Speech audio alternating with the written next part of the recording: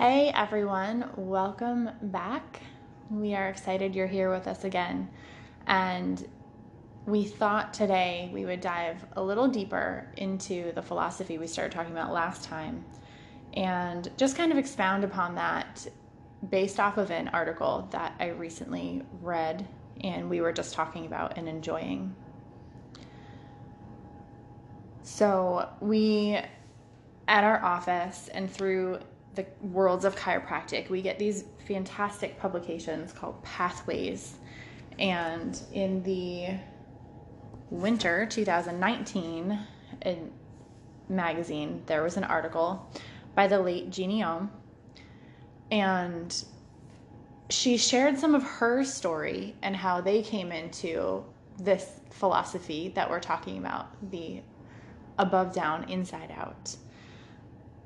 And I thought I would read a little bit and then talk about it because I loved these parts and how they made it really clear to me this idea that we're talking about.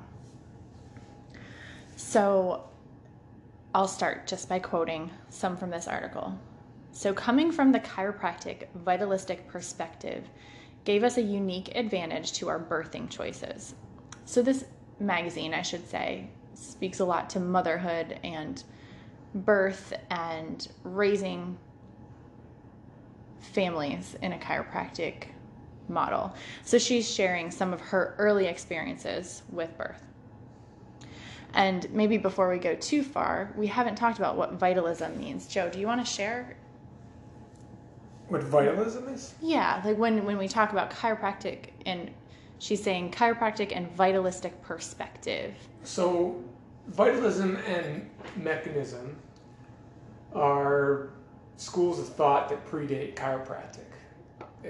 This is actually sort of a debate that's gone on in healthcare since recorded history. There's been a constant sort of battle or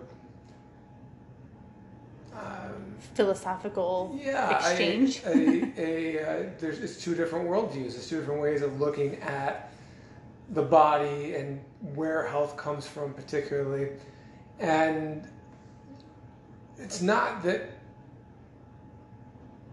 mechanism or vitalism. It's not that one has all the answers necessarily, or it renders the other one completely invalid, which is kind of what makes it a complex and age-old debate, if you will. But it's definitely it definitely shapes the way individuals, as well as different types of health practitioners, look at our bodies and how they work and where they come from, right? So mechanism is the one that is sort of the most easily understood, I think, because it's how the Western medical model is predominantly oriented, and that is basically looking at the parts, right? And so you're kind of looking at the human body like an automobile, in the sense that you can take parts out, put them in, change them around, and basically you could diagnose what part is malfunctioning and replace it, and of course it works quite well with machines, and it works with bodies to an extent as well. And so that's why it's not that it's invalid. It's just not the whole story, right? And so it's evident, the mechanistic model and how it affects Western medicine is evident in the fact that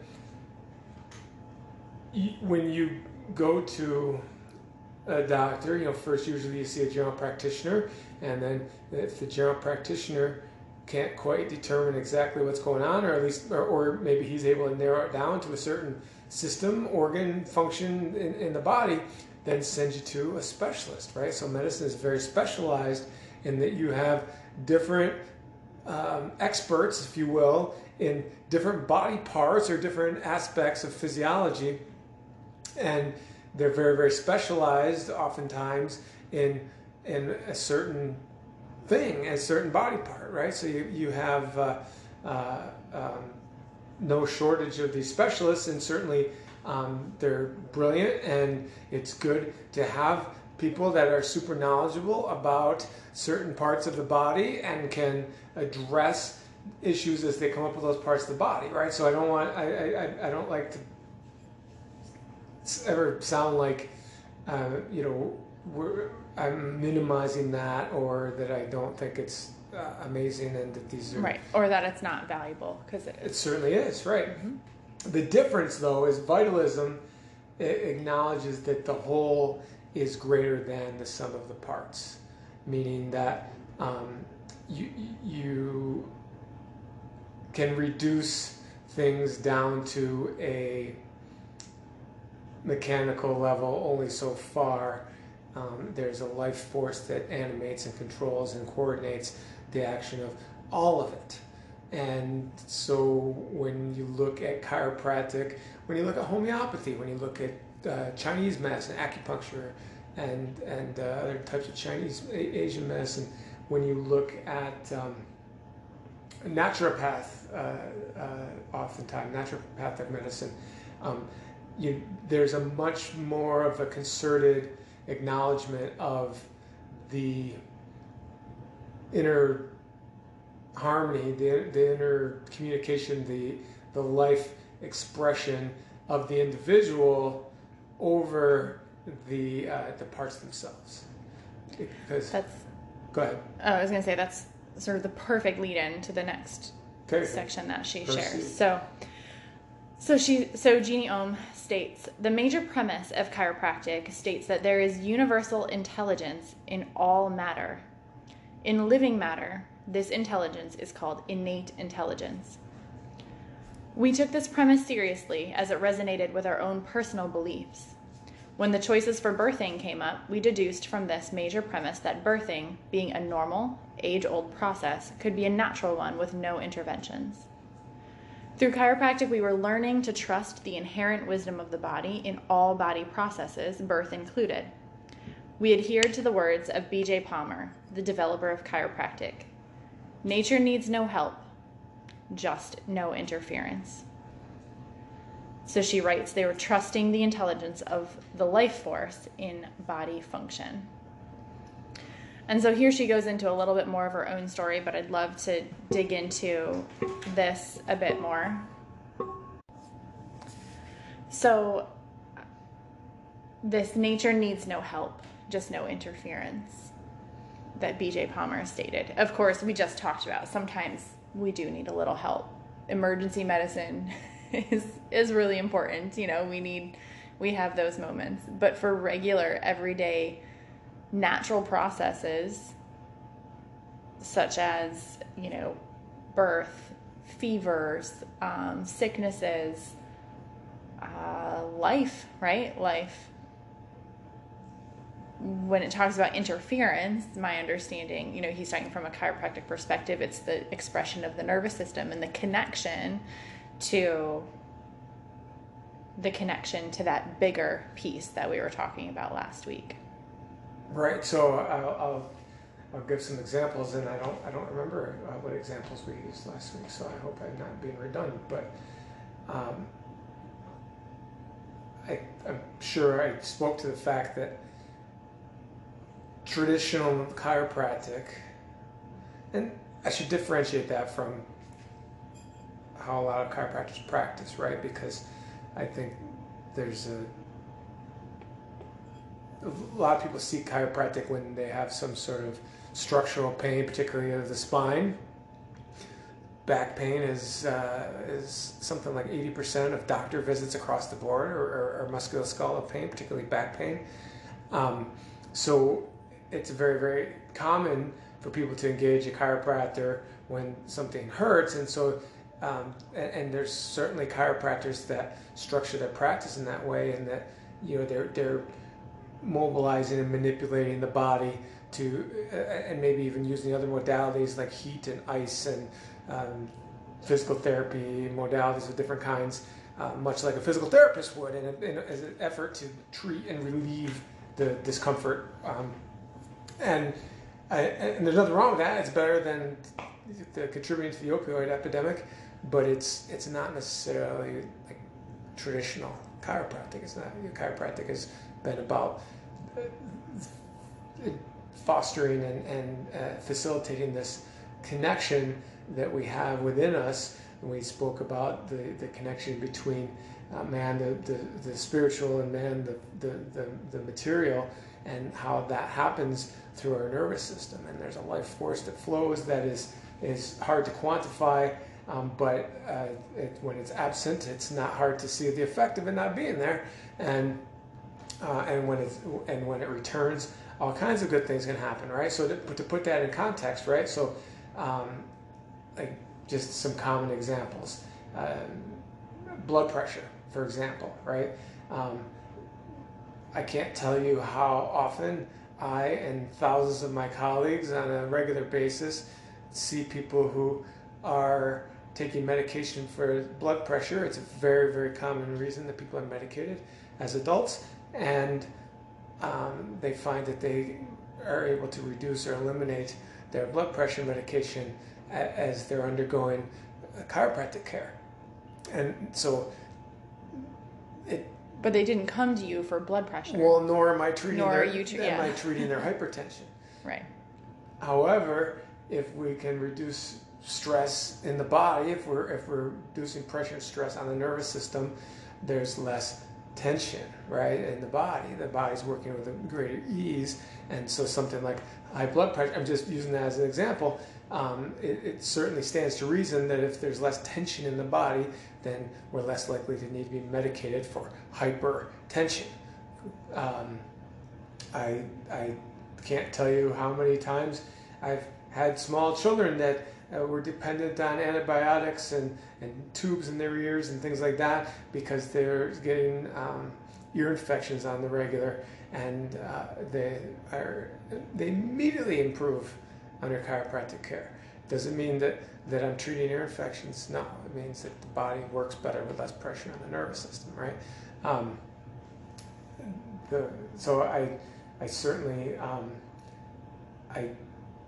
I would never claim to treat that or anything else, but there's a profound improvement in immune function. It's been demonstrated with chiropractic care, and so the immune system functions better, the digestive system functions better, blood pressure stabilizes, normalizes, et cetera, right? You mentioned fever. Somebody has a fever, and it's certainly a fever is. You could certainly make the argument for the benefits of fever. The body isn't doing that because the body is unintelligent. The body is intelligently responding to the environment that it is encountering. So when the temperature of the body elevates, then it facilitates the activity of our white blood cells and their immune response, and it also makes the habitat less hospitable for invading viruses, bacteria, etc. So the body's doing that in an intelligent way, right? So now someone is coming to a chiropractor and maybe they're sick and have a fever, and so what do? We check for interference and we make adjustments to allow the body to better express what it's already trying to do. Does that mean that I'm trying to lower the fever? No. Does that mean the fever goes down? Sometimes it goes down.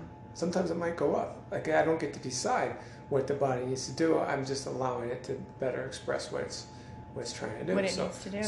So that gets back to that vitalism, that sort of core philosophy, meaning that, you know, if we just look at the fever by itself, and we say, oh, fever is bad, we got to lower that, right? So how many people pump their kids full of Tylenol every time their temperature goes up a little bit, whereas, you know, really you're using chemicals now to suppress the body's natural response to the pathogens and to changes in the environment, and internal environment, external environment, right? So now, you know, when it comes to like long-term health, I mean, have we done damage by by suppressing our natural immune response every time it happens, that you can make an argument that yes, right? But on the other side of it, you can make an argument that, well, a fever that's out of control, I mean, certainly that can cause other problems as well. I would argue that that's much more rare than they would have you believe, because the body's not going to intentionally do something that's going to harm itself if it's functioning properly. Not when it's functioning properly. If there's interference and if the body's functioning improperly, well, then anything is possible. But so I would argue the best way that we could serve, or at least the way I would serve that person, is to allow the best expression of their own intelligence that is possible in any situation, and including that situation. So that is sort of a critical difference, so two different ways of looking at it, so looking at just the fever, or looking at the individual as a whole, looking at the virus, the coronavirus, and choosing to wear a mask and to socially distance and isolate. I'm not saying that those measures aren't appropriate for some people for some times, but I would argue that against the entire healthy population doing that as a way of mitigating this, because it's just not how our body is designed to function, right? So one way of looking at it, you're looking at the virus as a thing, and that we're just helpless petri dishes out there in the world waiting to have this implanted in us. Or we're looking at, well, what could we do to mitigate this, and look at the health of the individual. How could we make our bodies, our immune systems, our everything more robust and more responsive and more effective in our environments, so that we're less likely to have complications if and when, and I would say everybody will eventually come in contact with this virus, like we do with every virus. And like all viruses, some people, they have like fairly mild symptoms that last for weeks. Some people respond very strongly, but they get over it in a couple days, and then some people obviously have complications and could be very, very devastating to their health, or even kill them, right? And the difference is those three different people were in three different places physiologically when they encountered the same virus in nature, and the response is measured by their body's effectiveness, their body's ability to adapt and relate to the environment, right? So, which in and of itself is wisdom, right? I mean, there's a wisdom to, I mean, maybe sometimes the wisdom of our body doesn't give us the result that we want, but the intelligence is reacting the way that it can. Right. Through what we've provided for so it. So taking the common cold, for example, which I think is less emotionally charged than the coronavirus, right? So, because could the common cold potentially kill somebody who had a lot of underlying conditions? Yes, It does, all the time. Is it a non-event for most people? Yeah. Does it suck though? Yeah, right? But I would argue, somebody who actually has a strong immune response to the common cold is more likely to you have to be miserable, but for a shorter period of time. And so what do I mean? I mean, like the fever, the chills, the aches, the pains, the runny nose, the sneezing, the coughing, the snot, all this stuff, right? That's so unpleasant for us is actually our immune response, right? That's our bodies reacting to and purging us from, there's a detoxification that happens with that in the body, and the more effectively and efficiently we can do that, the faster the event is over, right? And then I also know people that are kind of like, they're not the healthiest people, and they're just kind of snotty all winter long, right? And so they may not have as strong of a response, but they don't ever really get rid of it either. They just have sort of a low grade response that takes forever, and they're just kind of miserable all the time. But maybe they don't have the type of response that I would argue is a healthier response, which may put you down for a day or two. You may you might find yourself, which is good. Like you get some rest, you lay down. I mean, it's not practical for most adults, but it is good. And I mean, and we know it sort of intuitively with kids. Like you give them a day off from school and you let them rest and you keep them hydrated, and usually they get over it very quickly if they're healthy. It's just, the challenge is nobody wants to be convenienced by it like that, right? So, so that's kind of the deal. But the idea that we could avoid the common cold by staying indoors and wearing masks all the time, I mean, you could avoid it for a while maybe, but I don't think you could avoid it or any other virus forever, because it's just the nature of things, I mean, it's...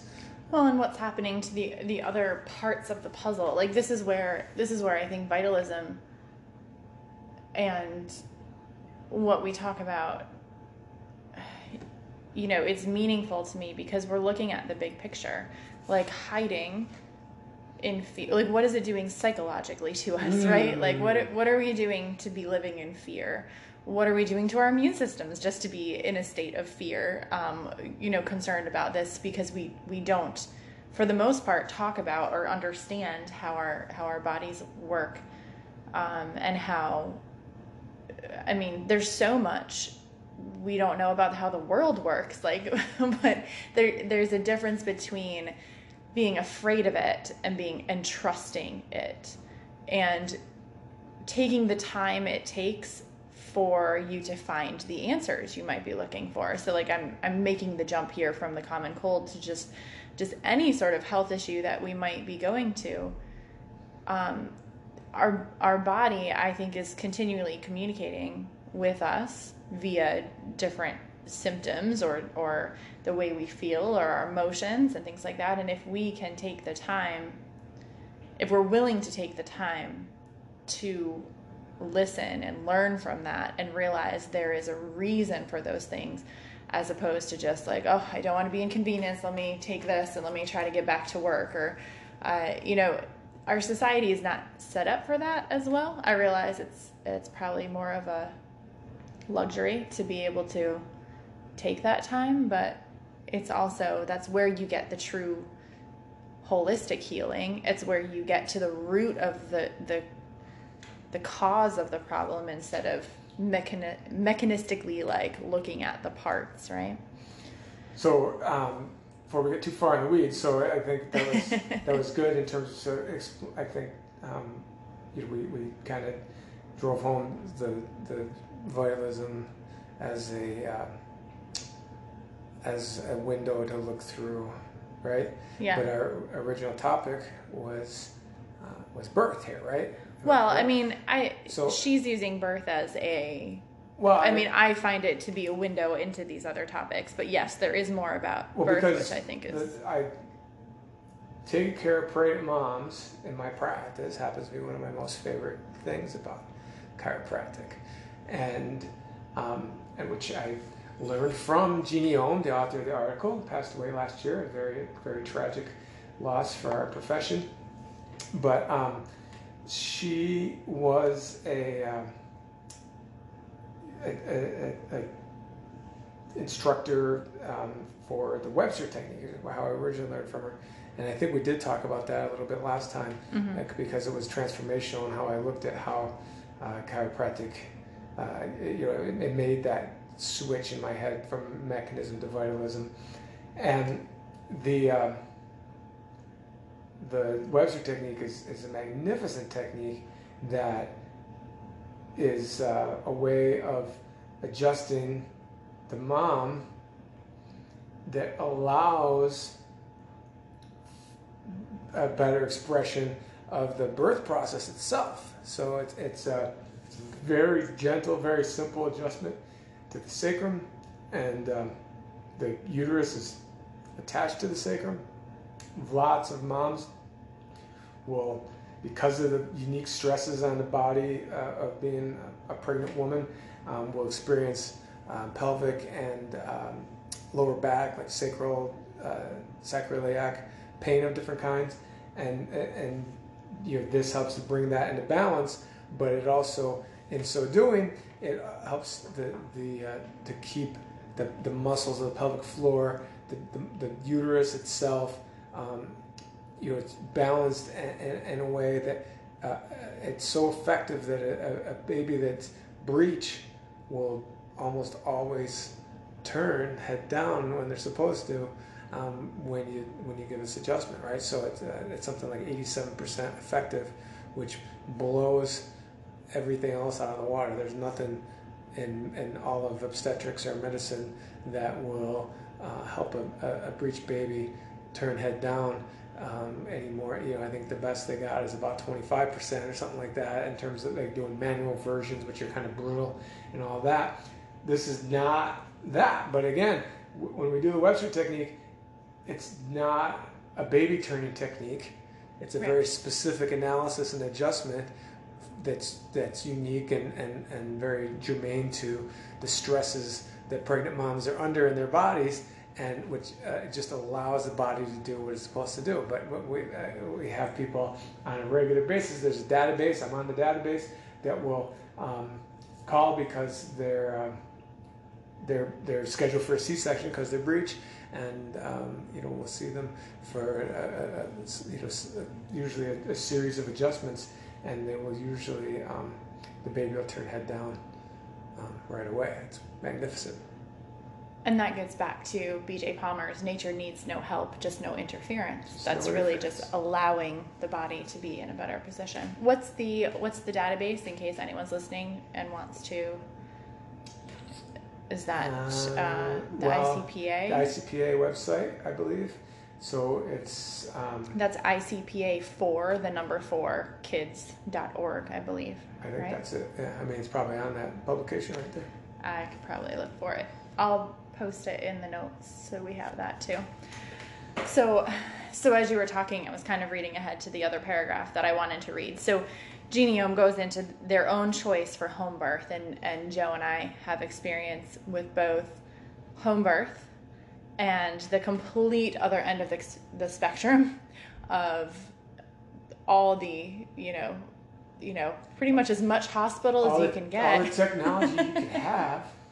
Which is why I feel like we're very blessed from that perspective, because that's why we come from that place of like, listen, we know that the mechanical and that piece of things is important. It saved our youngest son's life. So my son, who is now almost to be 8, he was born at home with a midwife. And my other son decided he wanted a whole different story.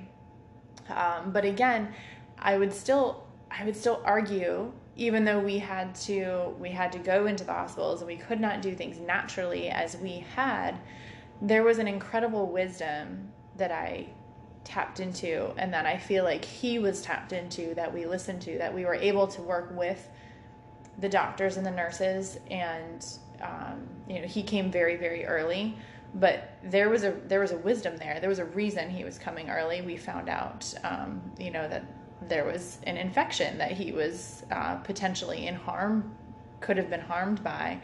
And so while coming early was not ideal, it was what allowed him to ultimately survive through a lot of help from the medical world. But anyway, that seems like maybe a story for a different day. But just, we have this perspective that kind of, we're blessed by both experiences, because it really opened our eyes to all of that. But I still feel... Don't forget I have a third experience as well. You have a third experience as well, yes, which was more similar to the home birth, right? But in a birthing center. In a birthing center. But with more intervention than we would have liked. Yeah. So, and all of this is, I feel like it's, gosh, we could talk probably just, episodes and episodes on home birth itself and the amazingness of it. And there's a great, I'm not going to get the quote right, but Ina May Gaskin has a quote, like, basically the biggest secret is that, women are powerful, that, that we have this amazing gift, and ability that we're not ever really told about in our society. But anyway, so Gina Yom talks about their journey into how they decided to look for and have their first child's unattended home birth. And then this first sentence, as I was reading it, I was like, this could really apply to a lot, not just birth, but a lot right now. So I'll read it and you can infer what you will. But we were not being reckless, as some tried to label us, or rebellious, as others accused. We were simply deducing that if there was a universal intelligence in all matter, and an innate intelligence in all living matter, the wisdom of the ages would direct birth through me as it had for all women prior for thousands of years. We did not view birth as a disease. Rather, from the chiropractic perspective, and very contrary to the allopathic model, we did not consider any body function abnormal. This is what we were talking about before, right? Even those labeled as conditions and diseases. From our perspective, a fever was a normal body function, not a pathology to be treated. So was an ear infection, a cold, the flu, etc. While most people in our culture were being indoctrinated by commercials from drug companies frightening them about the various conditions, we were learning that these quote-unquote conditions were normal body adaptations whose symptoms were not sickness, but rather part of the healing process. From this perspective, we faced these adaptive body functions with confidence, not fear. And I think that's why I love this paragraph so much, is because that confidence, not fear, is why I want to share what we talk about and what we're learning about and what we get excited about. Because to be able to face, especially right now, right, all of the crazy things going on in the world, to be able to face these things with confidence over fear is so vital. It's so freeing to be in a state, and I'm not saying that we're there all the time. Certainly I have fears and certainly things affect us, but overall we can always come back to this confidence, and this confidence in the wisdom of our bodies, this confidence in the wisdom of the earth and the universe in its grandest design. I feel like this is part of what I tap into when I start to feel those fears and realize I have a choice. I can connect with that confidence, and I can, because of our philosophy and because of all the ways that we have seen it expressed, whether from the simplicity of a cold to the miracle of birth, we continually see that wisdom playing out, right? And so it becomes a practice in trust.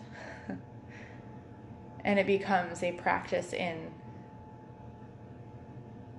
knowing that there is an intelligence behind things, and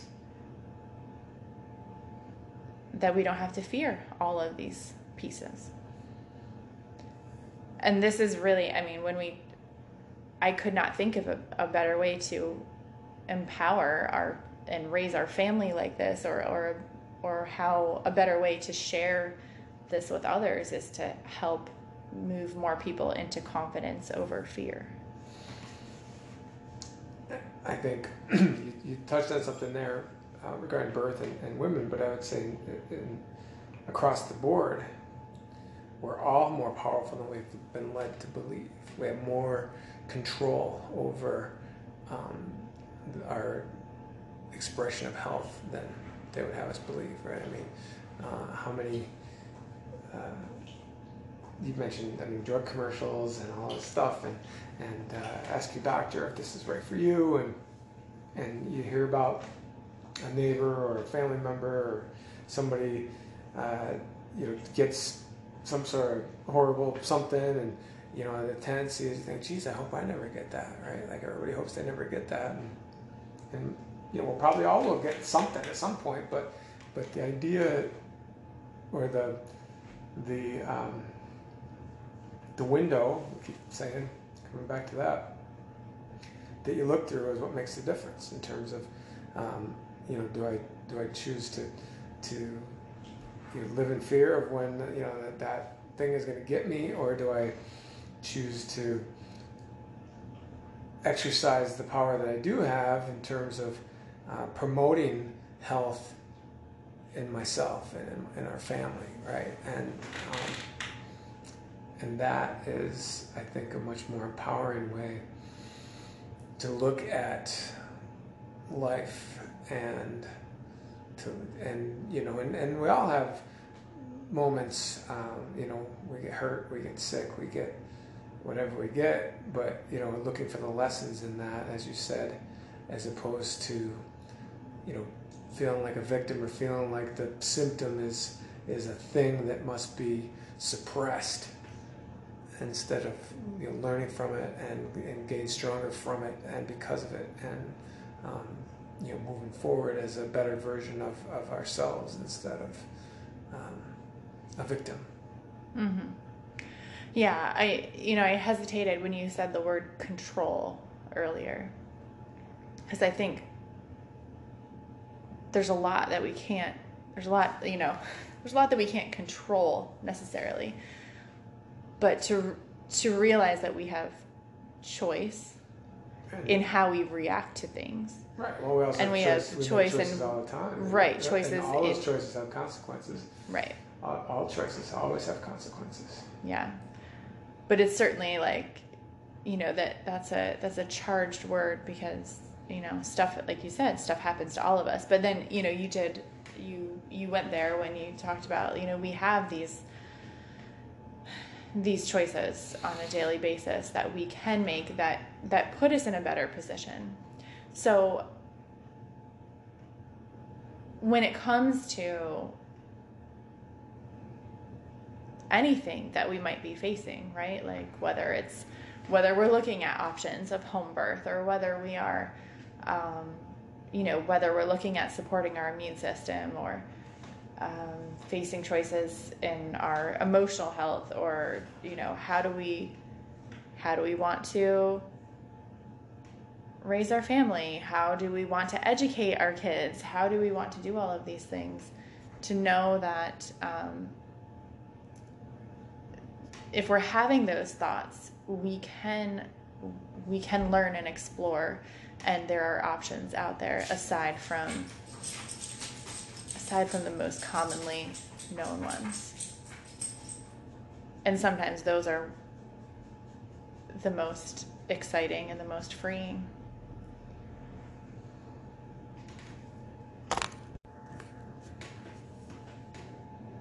It's going. Mm-hmm. So I guess as we kind of wrap up today, I think about, if there's one thing that, if you're exploring these ideas and you're exploring these topics, and to realize that we can live in confidence more often than fear. We can reject that fear and, like you said, look for the lessons and realize that there is another perspective. It's not a very well-known perspective, but that's why we want to share it. That is much more empowering than what is commonly shared and talked about in mainstream. It feels good to eat well. Mm-hmm. It feels good to exercise. It Mm-hmm. feels good to get adjusted. I don't know how people live without that, really. Right. I don't. And I think that, these things feel good because they support our health, right? And I think that all that being said, like somebody goes on a diet because they're trying to drop a few pounds, or somebody goes they exercise because they want to look better naked, or somebody gets adjusted because their back hurts and they don't want to hurt anymore. None of those things are wrong, right? But it was a very superficial sort of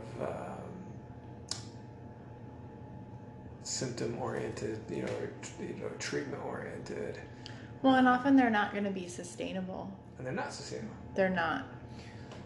The lifestyle piece or the growth, the growth aspect. There are so many parts of this conversation that made me think, and I'll bring it for another conversation, is Thomas Troward's The Hidden Power. And so that in one of the sections that I've been studying called Entering into the Spirit of It, he actually talks about the mechanical versus the spiritual, the spirit, right? And so it takes these concepts to a whole different level and a whole different realization. But knowing that, we often, if we're sort of going at these things for more short term, like we might not think of them as short term gain, but if we're looking at it simply like you said, more the superficial aspects, they're hard to sustain because we haven't entered into the spiritual side. We haven't gone into the vitalistic perspective of, like, who do I want to become out of those changes? And this probably will spur a whole other podcast, so we should probably stop right now. But there's so much there to really uncover and think about in how opening yourself up to these thoughts and ideas, and even going down the road of, like we mentioned it a few times, like when we have like a health challenge that we might be dealing with, that challenge, if we're open to it, can transform us in many different ways, not just physically, but there's all kinds of other opportunities there as well. For sure. Yeah. So, and this is hard, it's hard. I don't want to be simplistic about all of this. Everyone has unique obstacles and unique pieces to this, but there is, again, there's an empowering way of looking at them, an empowering way of coming through them with confidence over fear. And that's really the whole point. I think there's nothing else to be said. All right. Thanks, everyone, for listening, and we'll catch you next time.